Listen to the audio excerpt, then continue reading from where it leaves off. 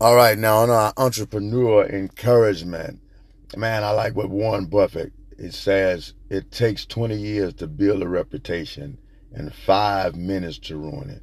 If you think about that, you'll do things differently.